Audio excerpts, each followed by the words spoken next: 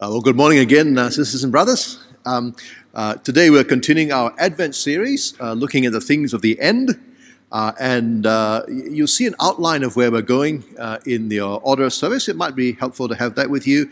The references I use are there so that you have a chance to go back and look at them in more detail later on. All right. So instead of it's a topical series, so instead of looking at just one passage, we're going to be jumping around a little bit. Let me lead us in prayer as we begin. Our Heavenly Father, we thank you that you speak to us by your Spirit through your word. And we pray that you will help us now as we think about what you have said to us in your word about the resurrection and the final judgment. And we pray that you help us. We pray that you open our hearts to what you are saying to us. And we pray that you help us to respond to you rightly. And we ask this, Lord, in Jesus' name. Amen. Who here remembers the song Imagine by John Lennon? Anyone remember the song Imagine? A lot of people know this song, right? Maybe it's not some of the younger ones. Well, let me tell you, for those who don't know it, it's a catchy tune, but it has got dreadful anti-God lyrics. Imagine there's no heaven. It's easy if you try. No hell beneath us, above us only sky. And so everyone is just meant to live for today. But friends, just take a moment to imagine there is no heaven, no hell, no judgment, that God doesn't call us to account at the end of our lives for how we've lived, and anyone can get away with whatever they want. Well, you can do whatever you want. As long as you can get away with it now, then you got away with it. And what you do now, good or bad, doesn't count for anything in the end. It's like taking an exam but never getting the results because it will never be marked. That is the world that our secular friends like to imagine they live in. Because a world without judgment promises at first to be a world of freedom. Until they think hard about it and realize that it's actually a world without meaning. And they either have to make up their own meaning or live with the existential emptiness and despair of a meaningless worldview.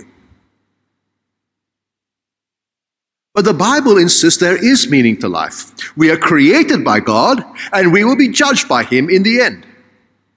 He will judge with perfect justice, and death itself will not prevent that. And that is, in a nutshell, what we will see in our sermon today. The idea of resurrection and judgment was anticipated in the Old Testament. Daniel 12, our Old Testament reading, spoke about a resurrection at the end of time. Some rising to everlasting life, some to shame and everlasting contempt. But in the New Testament, we see God's plan even more clearly. You remember last week we considered the return of Christ. Christ will come again at the end of the age, not as a baby, but as king. He has already been raised from the dead, ascended to heaven, all authority has been given to him, and one day his kingship will be unveiled for the whole world to see. He will return as king of all. Every knee will bow to him. And that's not just everyone who is alive at the time, but everyone who has ever lived. For when Jesus returns, he will raise the dead. Jesus will raise the dead when he returns. That's the first big point. Right? Now, the Bible teaches actually under that all people will be raised. Look with me again at our gospel reading today. John chapter 5, verse 25 to 29 says, Jesus says, I tell you, an hour is coming and is now here when the dead will hear the voice of the Son of God, and those who hear will live. Jesus will speak, the dead will be raised. Right? And he talks about how God has given him the authority to do the judgment. And he says in verse 28, don't marvel at this, the hour is coming when all who are in the tombs will hear his voice and come out. Those who have done good to the resurrection of life, those who have done evil to the resurrection of judgment. Both are raised, but for very different purposes. The Apostle Paul preached the same message. In Acts chapter 24, verses 14 to 15, he stood before the court of King Felix, and he said this, But I confess to you that according to the way which they call a sect, and I worship the God of our fathers, believing everything laid down by the law written in the prophets, having a hope in God which these men accept, that there will be a resurrection of both the just and the unjust. There is a resurrection at the end of the age for everyone. Which means, friends, you cannot escape justice by simply dying. You think Hitler escaped justice by committing suicide? Think again. All who are in the tombs will hear the voice of Jesus and come out. There will be a resurrection of both the just and the unjust. Now, sometimes as a pastor, people ask me about burial versus cremation when we think about the resurrection. Which one should we do? Well, actually, ultimately, it doesn't really matter, right? Because if you're buried, you end up decomposing. And if you're cremated, well, that process just happens very much faster. God spoke, and the world came into being. He can bring you back, whether you're buried or cremated. Now, if you ask which one speaks more eloquently of our resurrection hope, then I will say burial. Burial done well expresses the intention of keeping the body in the ground while we await the resurrection. And some cultures use cremation to speak of becoming one with the universe, like scattering the ashes everywhere. And that's not a Christian concept. But there are so many other things to consider other than eloquence. It's very hard or very expensive to find a burial plot in Kuala Lumpur nowadays. And far more important than whether someone is buried or cremated is what is said, the hope that is expressed at the burial or cremation. You could have a godless burial and a thoroughly God-glorifying, hope-filled cremation that is full of the gospel. It doesn't actually matter whether we bury or cremate. What's more important is the gospel shines forth brightly amidst the sorrow of the occasion. But far more important than even that, even the kind of funeral we have, is whether Jesus was Lord of our life while we lived. Because in the end, what we do with the body doesn't actually help or hinder the person who died. You don't get to heaven by having a Christian funeral. You're saved if you trust in Christ when you are alive. And if you trust in Christ, but your family takes the body and buries it in another way, well, that's sad, isn't it? Because I'm sure you would have wanted to glorify God in your funeral just as He did in your life. But that doesn't change the fact that you belong to Jesus. He doesn't need to check which part of the cemetery you're buried in to know if you're His. You belong to Jesus. And if you die, you are with Christ, whatever they do to your body. And He will raise you to be with Him when He comes again. Which brings us to the next point. While we are told of the resurrection of believers and unbelievers, the Bible's emphasis is on the resurrection of believers. Look how it's described in 1 Thessalonians 4, verses 14 to 18. 1 Thessalonians 4, verse 14, since we believe Jesus died and rose again, even so through Jesus, God will bring with Him those who have died. Those who have died are with Christ now, in spirit, not in body, but God will bring them. Jesus will bring them. For this we declare to you by word of the Lord, that we who are alive, who are left until the coming of the Lord, will not precede those who have fallen asleep. For the Lord Himself will descend from heaven. That's the second coming. With a cry of command, the voice of the archangel, the sound of the trumpet of God symbolic in the Old Testament for the day of the Lord, the day of judgment, the day Christ comes. And the dead in Christ will rise first. That is, first before the believers who are alive meet Jesus.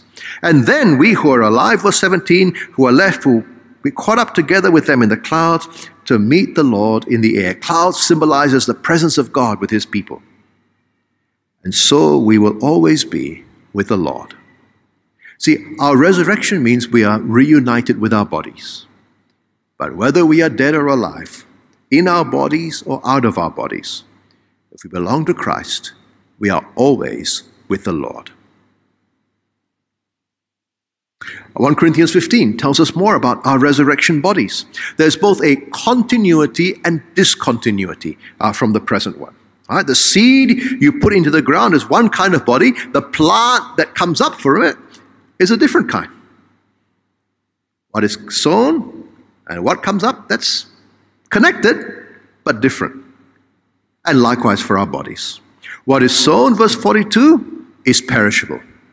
What is raised is imperishable, right? The body we bury is broken down. Oh, it died. The resurrection body, that's not going to happen. The body we bury is sown in dishonor. A rotting corpse is not a splendid thing, but it will be raised in glory. The body we sow is sown a natural body.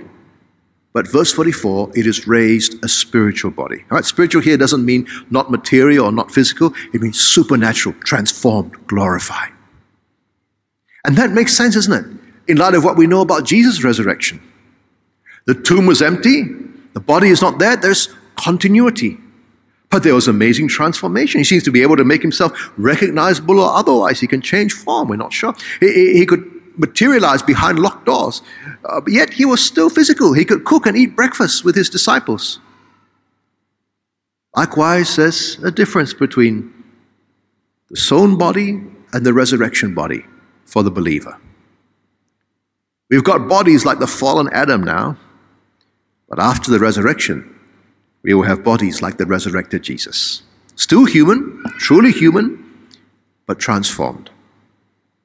Verse 49, just as if we have borne the image of the man of dust, we shall also bear the image of the man of heaven.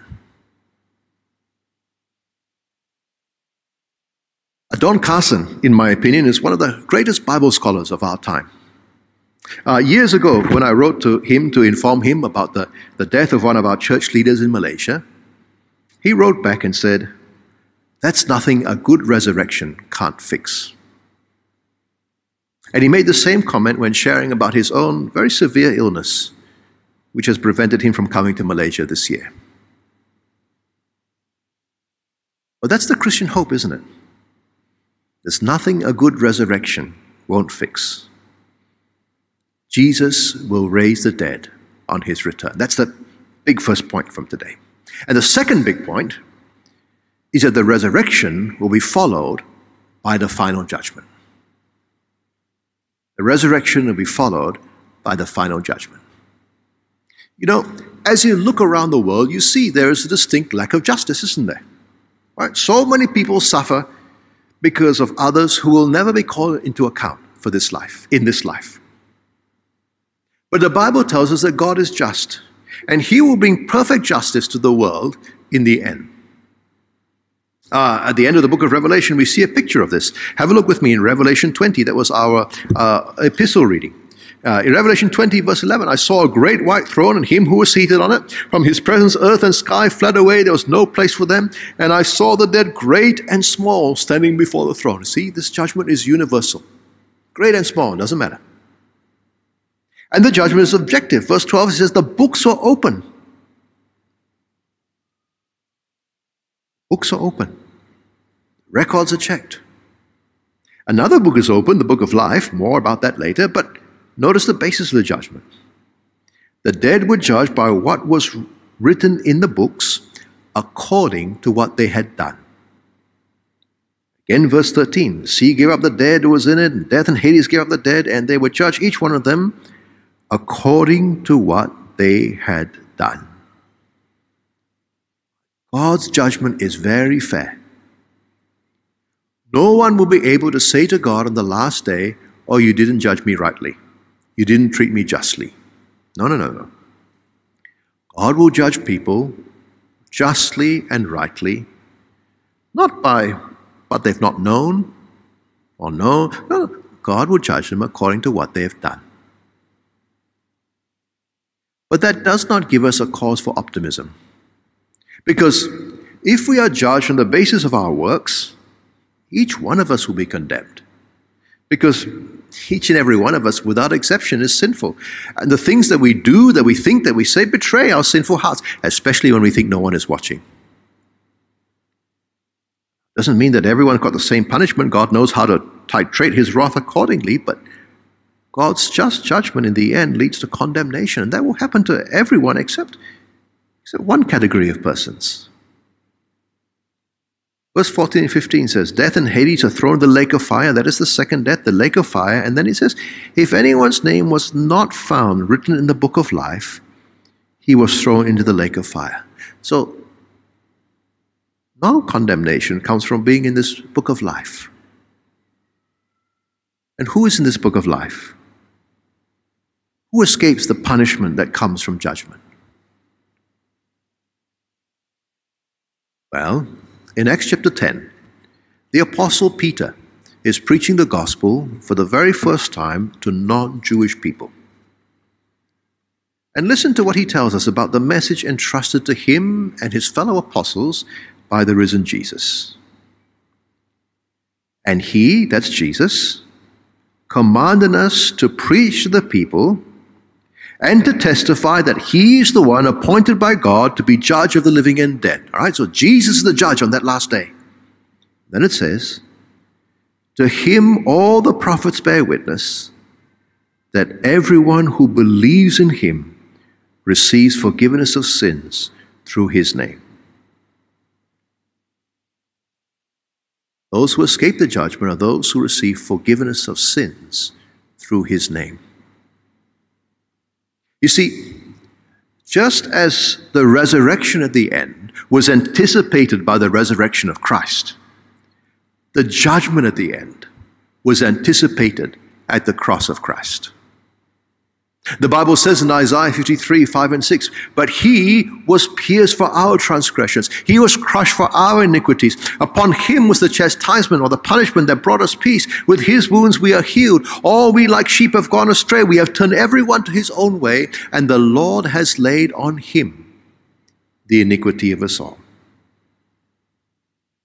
At the cross, the day of the Lord, the day of judgment, came early and came on Jesus. Jesus bore the just punishment for our sins in his body for us, so that God can forgive us now and not punish us at the end. You see, if we trust in Jesus, we are united with him spiritually by faith. We are considered together. Our sins are shared with him. His righteousness is shared with us. But on the cross, he paid the full punishment for our sins. So there is nothing left to pay. In him we are forgiven. In him we escape the judgment and condemnation we deserve, not because it doesn't need to happen, but because it already happened at the cross. So friends, after the resurrection, will believers be judged? Well, on the one hand, the answer must be no if this judgment has happened already. In fact, Jesus himself says in the very opening words of our gospel reading, John 5:24, truly, truly I say to you, whoever hears my word and believes him who sent me has eternal life. He does not come into judgment, but has passed from death to life. That's very clear, isn't it? But there seem to be parts of the Bible that say something different. Now, for example, 2 Corinthians 5:10 says, for we must all appear before the judgment seat of Christ, so that each one may receive what is due for what he has done in the body, whether good or evil. And that's in a passage that talks about how Christians long to be with the Lord. Again, in Romans 14, Paul says, why do you pass judgment on your brother? Oh, you, why do you despise your brother? For we will all stand before the judgment seat of God. For it is written, as I live, says the Lord, every knee shall bow to me, every tongue shall confess to God. So then each one of us will give an account of himself to God. That's pretty clear as well, isn't it? Paul's making the point that it's not our place to judge each other because each one of us will give an account to God. Which means that just because we're forgiven doesn't mean there's no judgment. We're accountable for what we do. Of course, he says we shouldn't be judging each other, because as if we knew each other's hearts, many things we don't know, many ways we'll get it wrong if we try. But rest assured, based on Romans 14, each one of us will give an account. Each one of us will stand before the judgment seat of God. So how? You got some passages that clearly say we won't be judged. Some passages clearly say we will.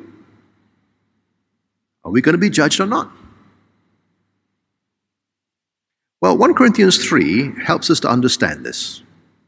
In 1 Corinthians 3, Paul is speaking about the work that different gospel workers do. And he says that we all build on the foundation of Christ. But you can build on that foundation, in verse 12, with gold, silver, precious stones, wood, hay, or straw. And the day, that is the day of judgment in verse 13, on that day, what you have built with will become manifest.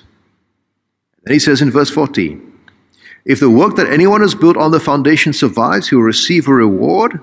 If anyone's work is burnt up, he will suffer loss, though he himself will be saved, but only as through fire. In other words, there is a judgment of what we do for Christ so that Christ can reward us or otherwise as his servants for our labor for him. It's not about salvation. Even if someone's work is burned up, he is still saved because we're saved by faith in Christ, not by what we do. So in that sense, we don't come to judgment, right? That kind of judgment, the judgment of condemnation, that is not for believers because God's wrath has already been taken by Jesus. But there is a judgment, not for condemnation, but for commendation. And we don't want to be those who don't have anything to show on that day because nothing that we've done actually survives the test. We want to be people who come before Christ on the last day, not only forgiven of all our sins, but we also want to be people that he will say to us, well done, good and faithful servant. That is the judgment for believers.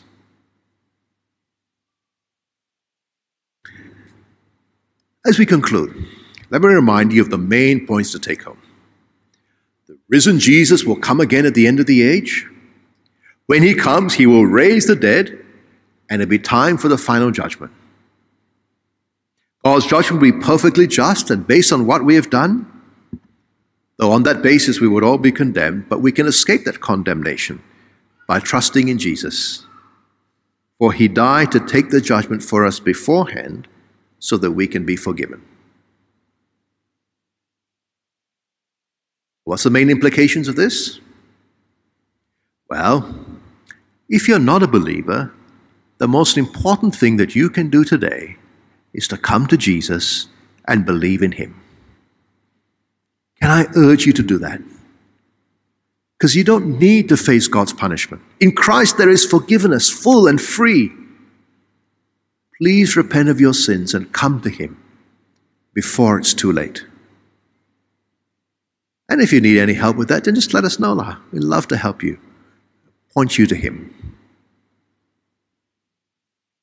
And if you are a believer, then be thankful for the forgiveness that you have been given. You can face the day of judgment with confidence because you have been forgiven. The judgment, your judgment will be faced by Christ. But don't waste your life. Don't waste your life. There is still an accounting, a judgment of a different sort at the end. Live your life now, not to accumulate stuff, not to get people to like you, not to leave a legacy that won't outlast you by much anyway, but to serve your master.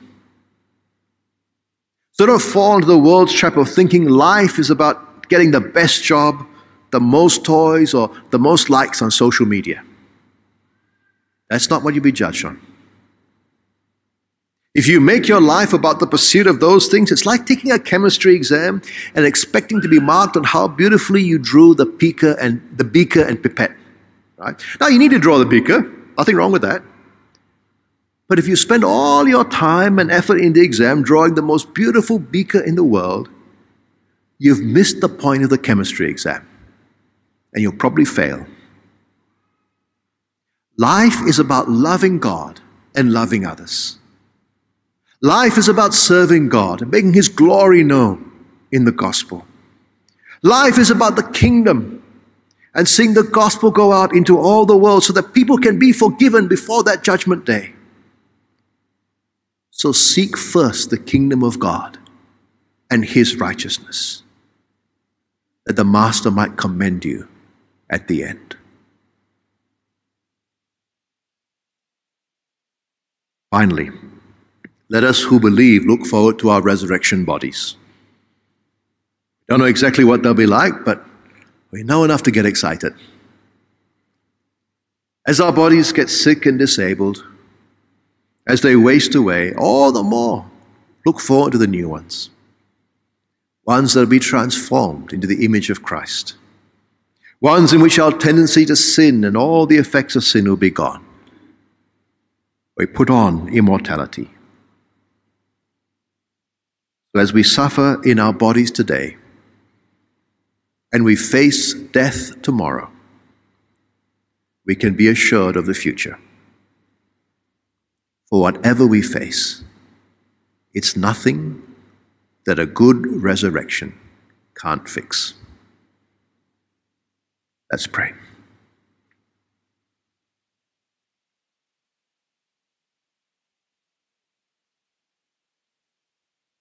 Father, we thank you that Christ has died for us. Thank you that he is our risen King, and that he will come again to raise the dead and judge the world. Please help us to be ready for him when he comes, and help us to live our lives now in light of that future resurrection and judgment. And we ask this in Jesus' name. Amen.